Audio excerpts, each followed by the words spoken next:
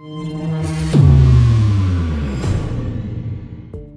friends, Andy Jenkins here with the Warrior Hope podcast, brought to you by Crosswinds Foundation for Faith and Culture, where every week on the podcast, we connect veterans to their next mission. That's the goal. We have two obstacles, two things we're trying to overcome in that. The most common ones being isolation and unresolved hurts, or as you can see, I wrote there a couple weeks ago, unprocessed pain of the past. We really believe that it's important for you to identify that next mission. Here's why it matters.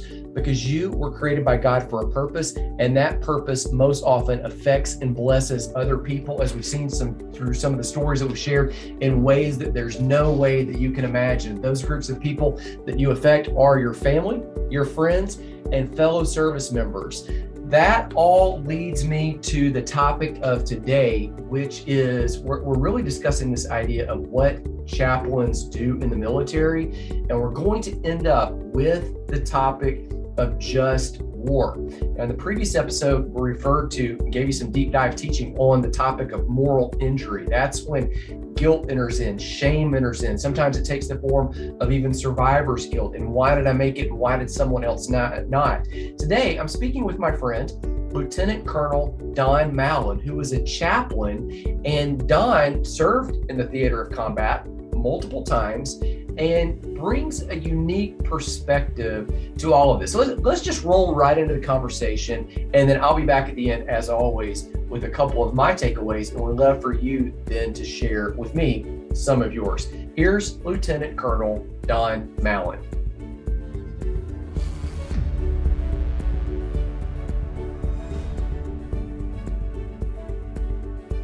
Okay, I've got my friend Don Malin here. Don is a retired lieutenant colonel that spent over 3 decades with the U.S. military.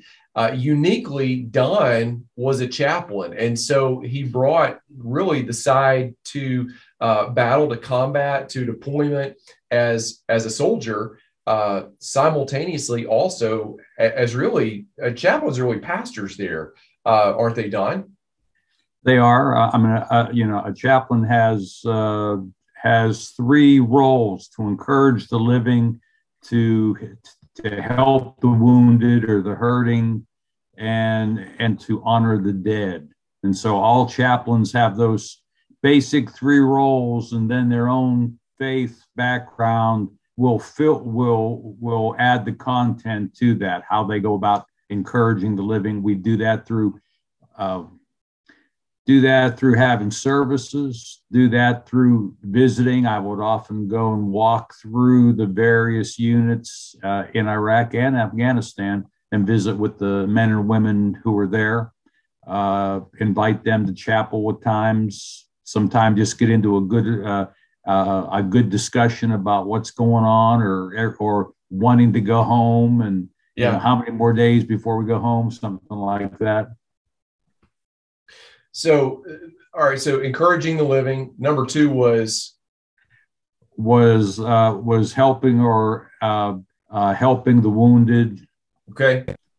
And so I would visit places where there were some wounded or hurting soldiers and it's not just the physical wounds there, but also the emotional wounds, the spiritual wounds too, that they're going through. And then last is honoring the dead. That is having memorial services for the men and women who may have been killed over there, and aid the units being able to grieve, because it's hard when you're in a combat zone to grieve a friend or to take that time to grieve a friend. So you need a set time that you can do that. And so the chaplain his role is to help them do that grieving at that time.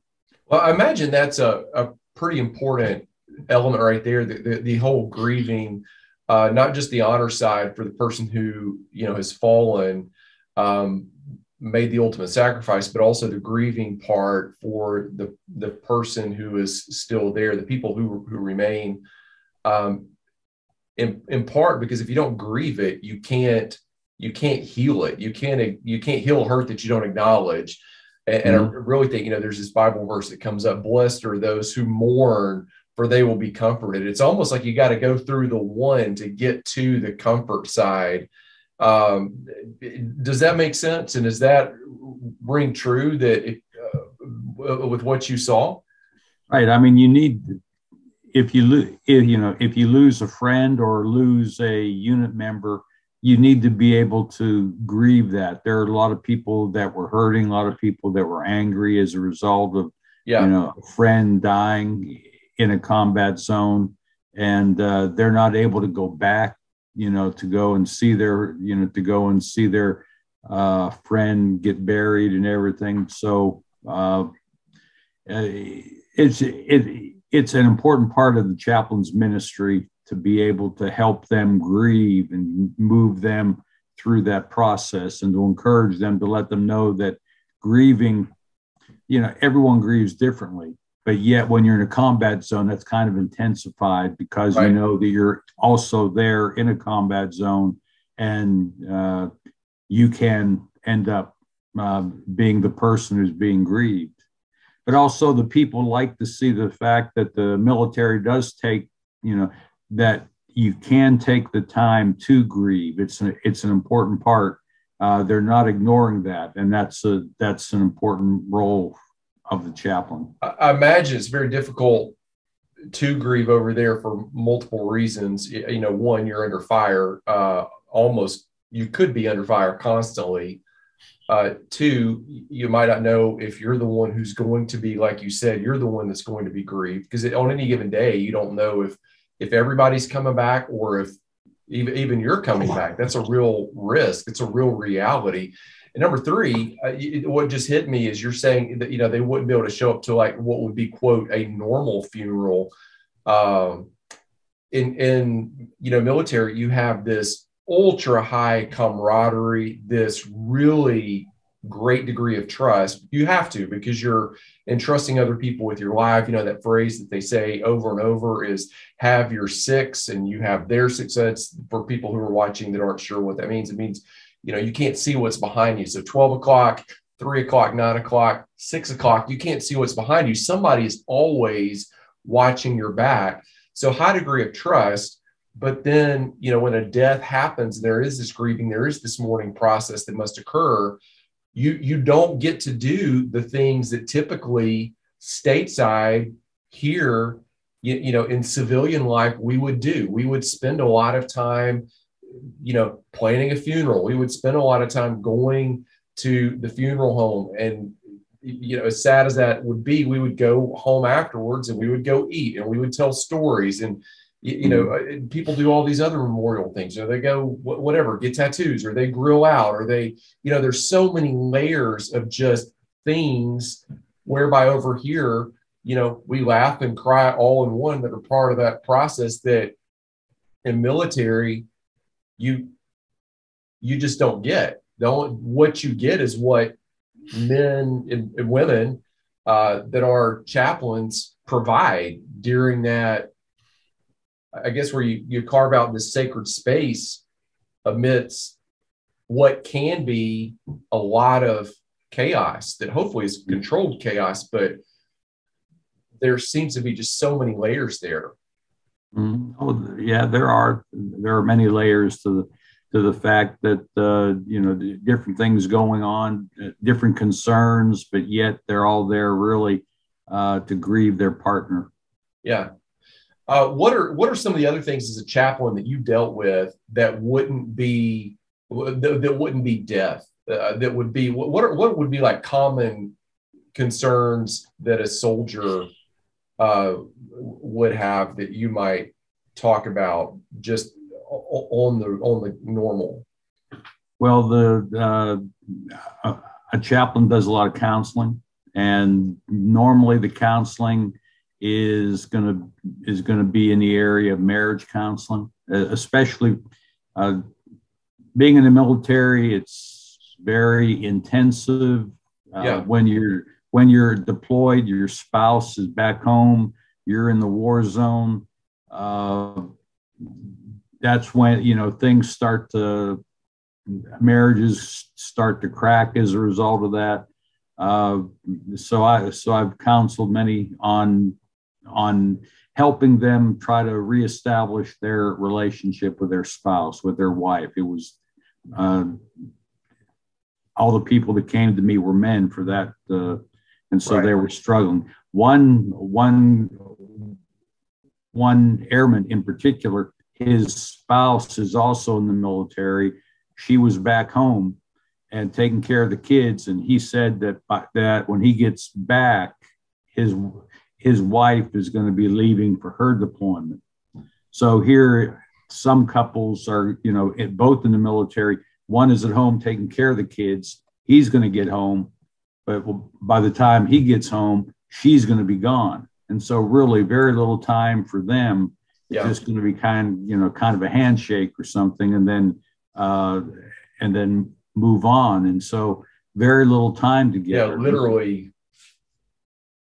So what would put the stress, maybe in your words, on a married couple being far apart? They're not close where they could argue about money and sex, the two things married couples fight about the most. What would be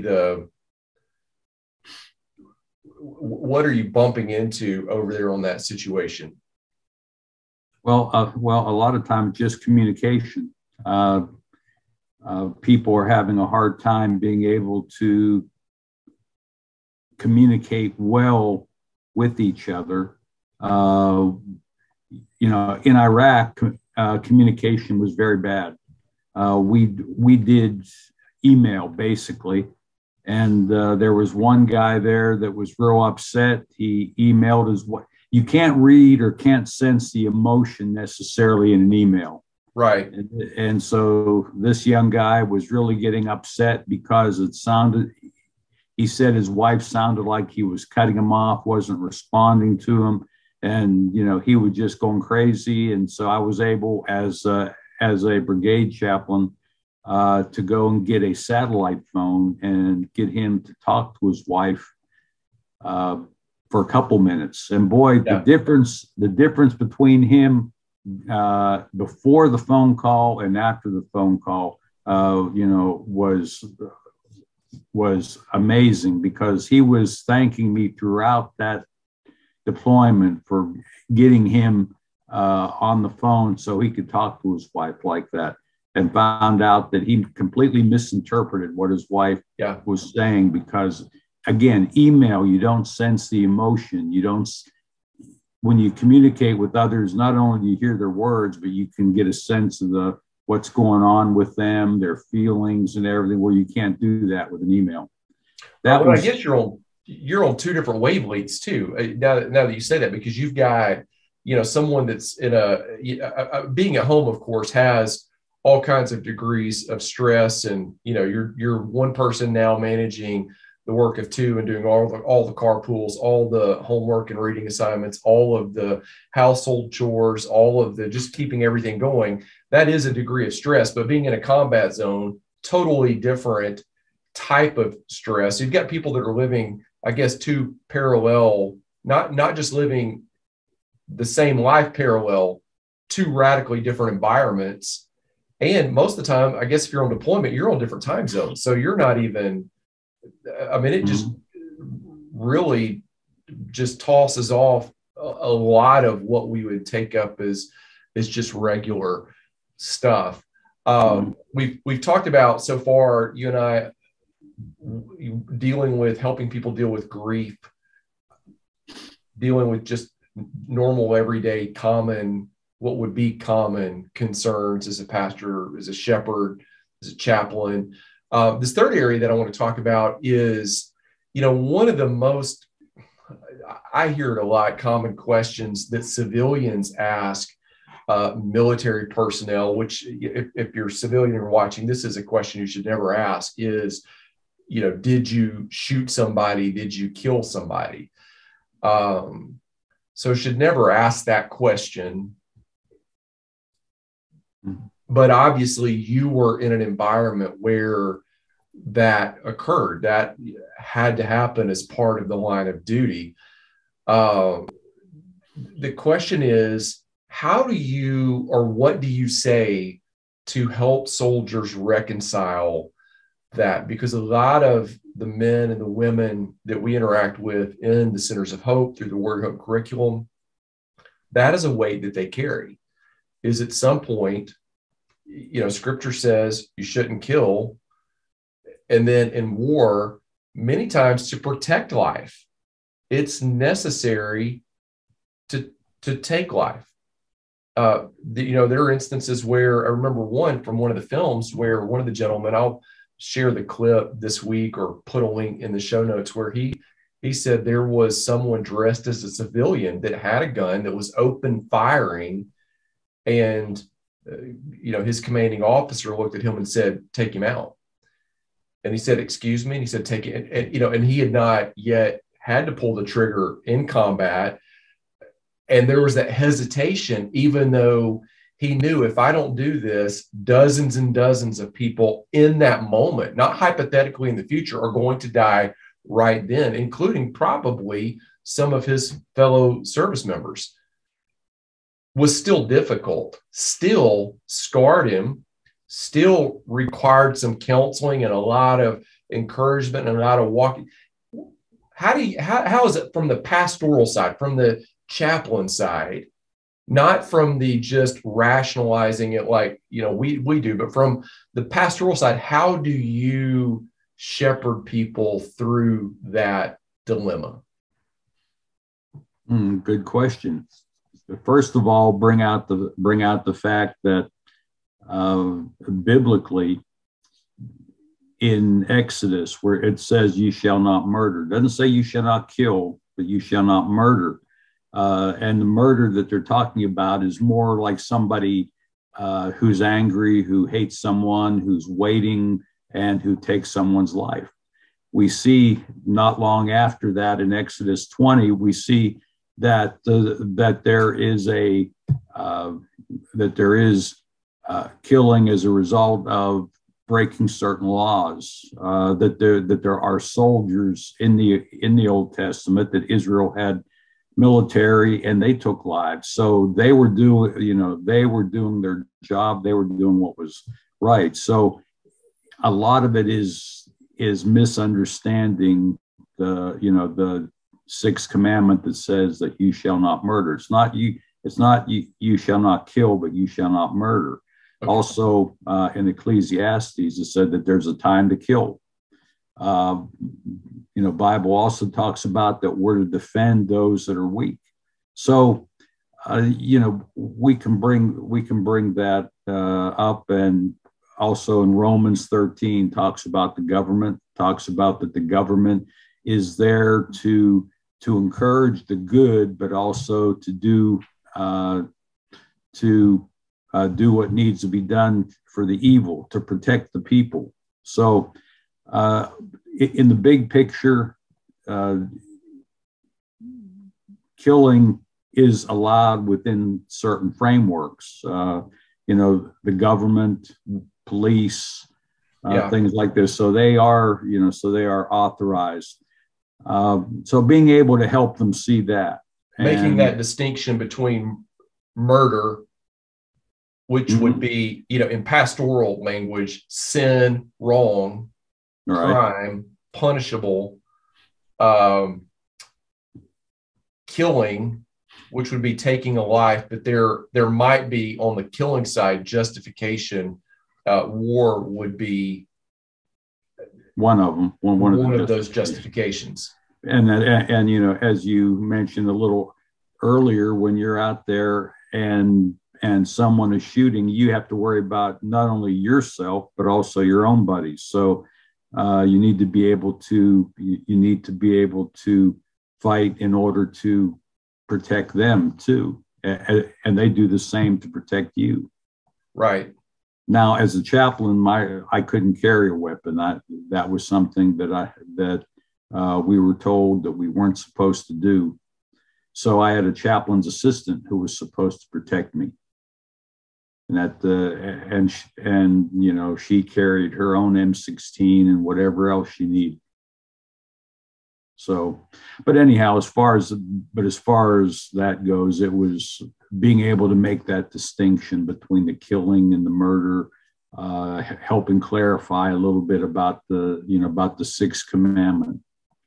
Yeah, that makes complete sense. And I would emphasize too, before people, we need a deeper understanding of the Bible and what the Bible is teaching about killing and murder, and also about the nature of sin, because I think many people are in the military, don't have a real in-depth knowledge of the scripture, have a good Christian world and life view, which would help them. It doesn't make it easier necessarily, but right. To have a good Christian world and life view, and seeing the depths of sin and how God deals with sin, where He dealt with the sin and the flood, and dealt with Israel and Babylon, and how He dealt with Israel again, and the Roman army. So sin, we need to see how awful sin really is. With that, it'll help us if we're in the military and we're dealing with people that are doing evil, as well as helping. It would help the police too in that regard, as part of the government who is trying to protect those that are doing right. Yeah, it seems to me that maybe what's happened is we've, just correct me if I'm wrong, or let me know if this makes sense, that maybe we have dumbed down maybe our definition of what's wrong, what's sin, what's unacceptable. And if we would elevate that back up, it would also let us elevate up the enforcement that was needed on certain things. In weakening the one, we've also weakened the power that, police officers, that's big going on right. And for sure, there are guys that do it wrong and enforce their power in, harmful ways. But that is so rare. It's such the radical minority. And by continuing to lower the definition of what's wrong, we seem to be lowering the definition or the empowerment of a soldier's or a first responder's ability to enforce. The definitions of everything get weaker. Mm-hmm. Just maybe kind of fleshing some of that out as you say that. And, well, just trying to develop that Christian world and life view, trying to really get a good understanding of God, but also an understanding of who we are, that we're made in the image of God, but we're also fallen, and people out there that are fallen, the evil that can be done by fallen people, the evil that can be done by believers still, who are changed, but at the same time are still struggling. If we develop that, if we can, tweak it out, work it out, have a good, strong view of what Scripture says about man. As one man said, that probably the best evidence for Christianity in some way is the evil in the world, because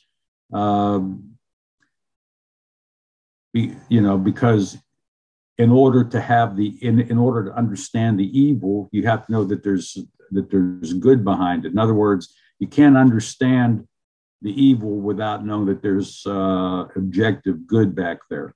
Right. I think as C.S. Lewis put it, he saw a crooked line, but how would he know it's crooked unless he knew what a straight line was? And so in the same way, dealing with the issue or the problem of evil, how do we know it's evil unless we have this sense that we know what's good out there, something that is objectively good? And so trying to really bring it down to that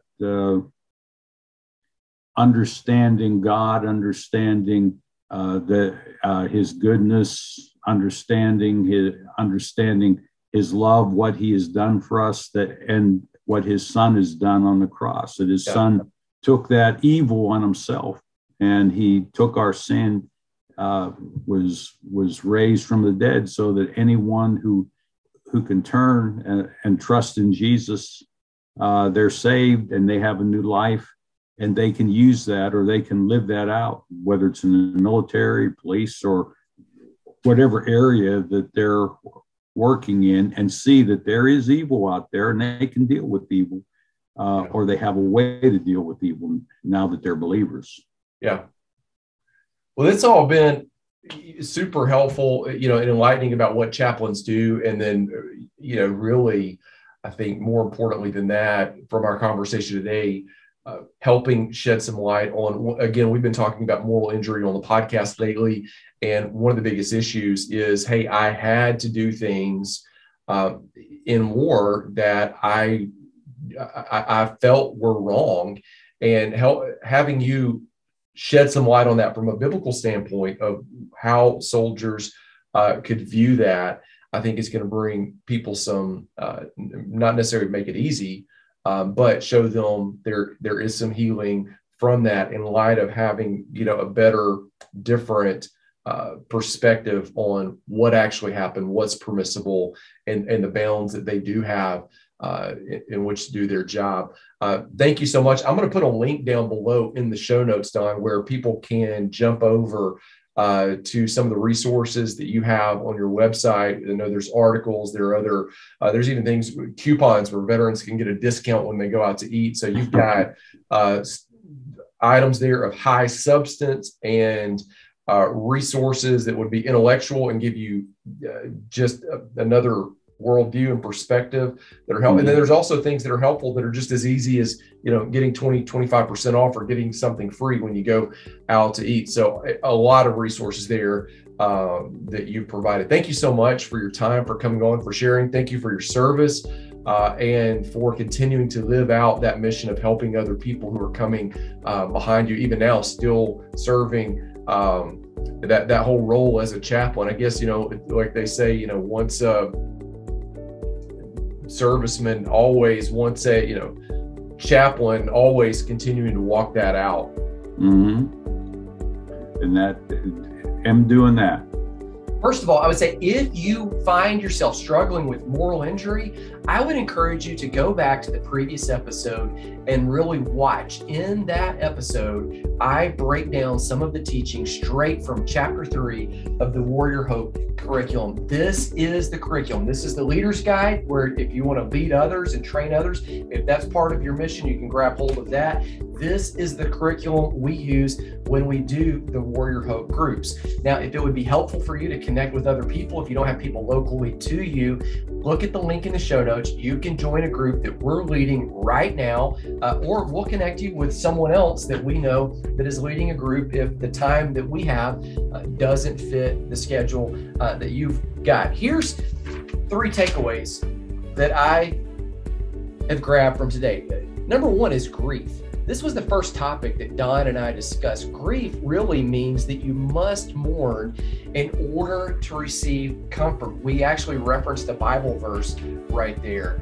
Blessed are those who mourn, because they will be comforted. It's almost like, to get to that comfort side of it, you've got to walk through the grief. And grief is, we don't like it, but it is a normal emotion. It is part of your total soul health to be able to acknowledge it, to express it, and then to walk forward through it, taking the time that it actually requires. Number 2, there was a lot of family issues that Don highlighted that deployment actually gives rise to, because people are on different schedules, they have different needs, and communication, that one at the bottom, like that just becomes a major issue right there. And it's not that you can't overcome all of these.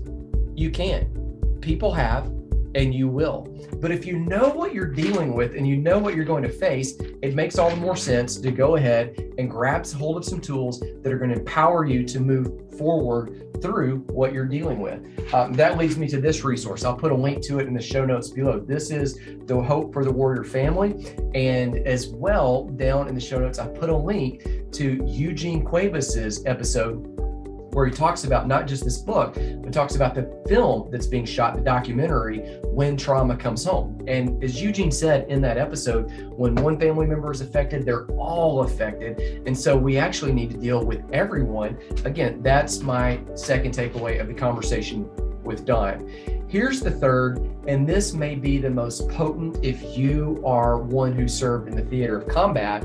Right here, murder is not the same as killing, and killing is not the same as murder. Murder is not the same as killing, and killing is not the same as murder. Don really highlighted the idea that it's important for you to get accurate, solid, good information.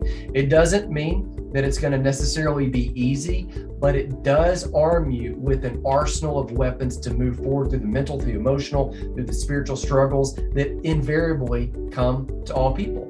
And I would highlight this to you. The fact that you're struggling with some of these things, it doesn't mean you're awkward. It doesn't mean you're odd. It actually highlights the fact that you are normal. It would not be normal for these things that you've been through, that you've endured, to not affect you. If it's a family member of yours, it would not be normal if this stuff did not affect them. The experience of deployment, the experience of combat is by definition a traumatic, life-changing event. There's hope. There's healing. We're here to help. If we can, our link to the contact page on our website, all of that is below. I'm Andy Jenkins signing off. I will see you again next week.